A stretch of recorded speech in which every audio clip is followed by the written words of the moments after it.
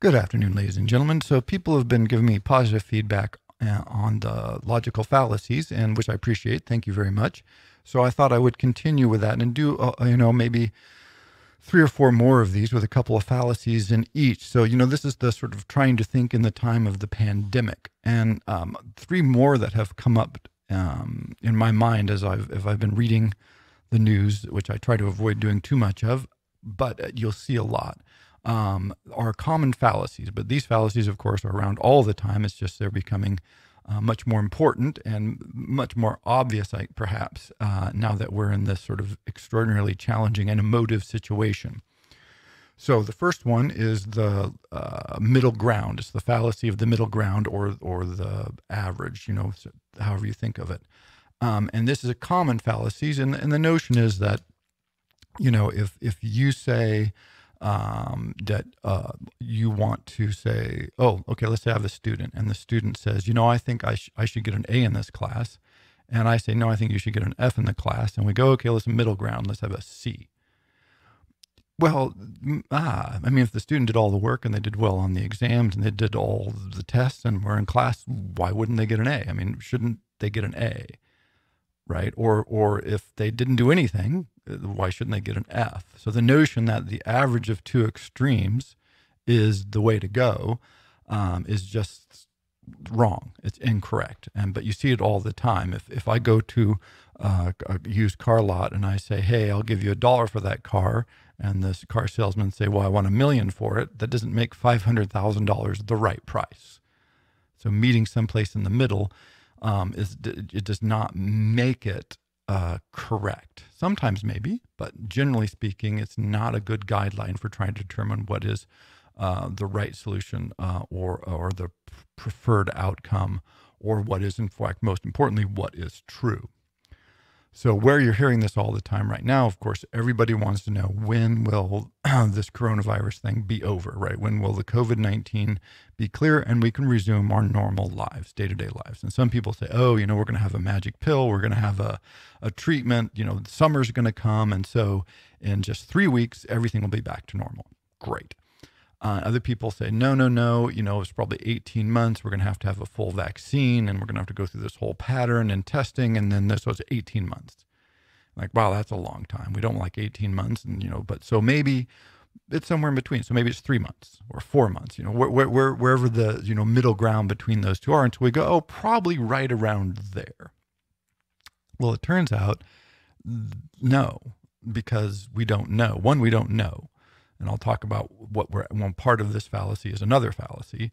But what happens when you try to do this sort of averaging or just meeting in the middle is you overlook all the complexity and the subtlety, like many other fallacies. And so one of the questions you could ask yourself is, well, what do I mean by back to normal, right? Does it mean that we're going to return to how everything was before as if nothing ever happened? Probably this is unlikely, which means the time frame is infinite, right?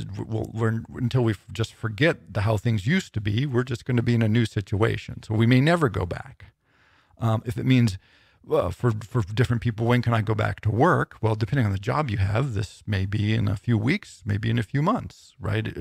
That's going to vary dramatically. But if that's your metric, that's a completely different measuring stick. So one thing is to ask, what do we mean by back to normal? How would we know if we had achieved that? And so when you just try to say, oh, well, here's an average between two extremes, that must be roughly right. No, doesn't mean it has no validity for correctness. So again, another example is if I'm up on a crime and I think I'm innocent, I don't think I should get any punishment. If the people who are charging me think I committed the crime, they think I should get 10 years. I don't want to average 5 years.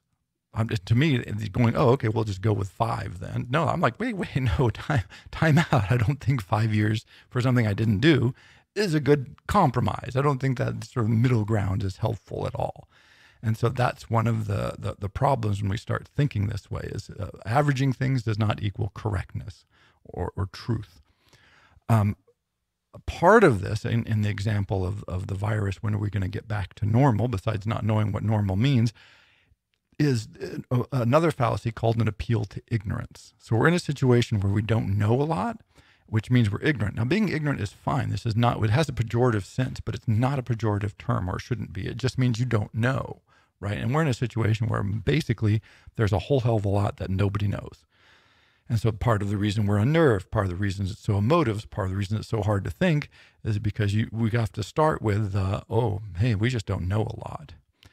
And when you don't know, it can't draw conclusions from that, except for we don't know. You can draw that conclusion, but you can't go, oh, we don't know when this is going to end, therefore it must be pretty soon. Because it's like, well, not knowing is not knowing. That's why you can't, that's why you can't find the middle ground, because we don't know the extremes even to do the other fallacy, right? It actually negates the other fallacy with another fallacy, so this problem of trying to say, oh, we don't know how bad it's going to be, therefore what? The answer is we don't know how bad it's going to be. Now, part of what people have concluded is because we don't know how bad it could be, we should take certain actions so that we don't find out. Let's avoid finding out how bad this could get. And that way we say we don't know how big the problem could be, so let's try and take steps to mitigate the existence of the problem. Now that is not an appeal to ignorance. That's pointing to the ignorance and saying we don't know what's in that box. Let's not stick our hand in there and find out. Could be something bad. And so when you get these appeals to ignorance where people say, we don't know, therefore April 15th we'll be back to work, or we don't know, therefore it can't be that bad, or we don't know, therefore there's not a problem, right? Just being ignorant of something doesn't mean the problem doesn't exist.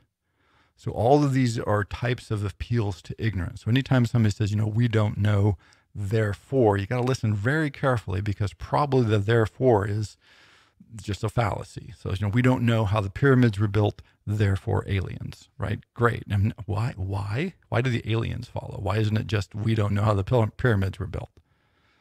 So again, one, the fallacy of the middle ground or of the average, and two, the fallacy of, appealing to ignorance and then drawing conclusions. And the third one, which of course we're getting a lot right now, is appeal to fear. And you're hearing this particularly with the economy, and you're going, oh, the damage being done to the economy is so terrible, it can't be worth it. So our fear of the damage of the economy means it not worth it. No. See, just because we're afraid of something or something is terrible doesn't make it not true or not worthwhile. That's the tricky part about it. Sometimes fearful, terrible things are in fact accurate and true.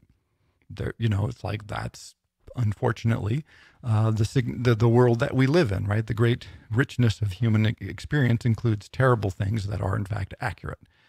And so you can't appeal to fear as a means of arguing just that something is true or not true. So it might be that the damage to the economy is terrible, but that the not damage the economy could potentially be worse. And notice, because we're in this speculative realm where we're not sure exactly how bad, although we're getting sure every day how bad it could be, it is a balancing act. And people are, again, like I mentioned before, you're seeing this horrible damage that we're seeing very real, very personally, very up close, and going, is it really worthwhile? And it might, it may be. But the only way to judge that is to say, well, what would the cost be of not doing that? So this is basically, if you get cancer and you go for chemotherapy, like they don't tell you chemotherapy is great for you. No, they say chemotherapy is going to poison you. It's going to be terrible. You're going to have all these awful things are going to happen to you, but it's going to increase your chance of survival dramatically, potentially, depending on, what kind of cancer you have, et cetera. And so this is a case where it's a terrible thing, but it's a better than the alternative thing. And generally what happens is people appeal to our fear to try and get us to choose the other alternative. So this is really terrible, this is awful, this is bad, this is horrible, therefore the other thing is better. Sometimes the other thing is not better. And anyway, you don't use appeal to fear to make that argument. You have to appeal to other issues. You have to appeal to like saying, well, how many lives will be lost? What will the economic impact be of the other side of this? Are there other options? Again, false dichotomy, right? Are there other possibilities between these two extremes? Of course there are, right? And so on and so forth. And so in each of these cases, the appeal to the middle ground, the appeal to ignorance, and the, appeal to fear, you're seeing them all the time. You're seeing them consistently, but they're used not just in this condition, but when we're trying to think through a pandemic, recognizing these, being able to see them in the wild, I think will hopefully help us ponder ourselves more clearly and have a better sense of what's going on. And then in general, you can apply these in your own life and try not to do this in your own thinking. I catch myself making these errors all the time, by the way. They're just very easy and natural. And then you go, oh, wait, I'm doing this again. So now I need to back up and, try to clarify and scratch that out on the paper. And then when you see it, when other people are making arguments, often it's an innocent mistake, sometimes not so innocent, but often people just, again, with fear and emotion, they lapse into these fallacies. And once you recognize them, it's easy to go, oh, wait, I'm not sure the average or the middle ground here is accurate. Or, yes, this is terrible, but sometimes terrible things are necessary, right? And so you don't get caught in trying to make different kinds of arguments. Rather, you recognize the fallacy and you can just go, oh, okay. I see the fallacy, I understand the structure of it, and I'm not going to be, sort of misled or misguided by it. So there's about, let's see, so we've done, was that 6 fallacies, I think, roughly, and there's about 12-ish major ones. I mean, there's a lot, but there's about 12 major ones. So, I'll do a couple more of these and explore some more of the fallacies, and thank you for the positive feedback again, and I hope this finds you all well, and stay tuned for more.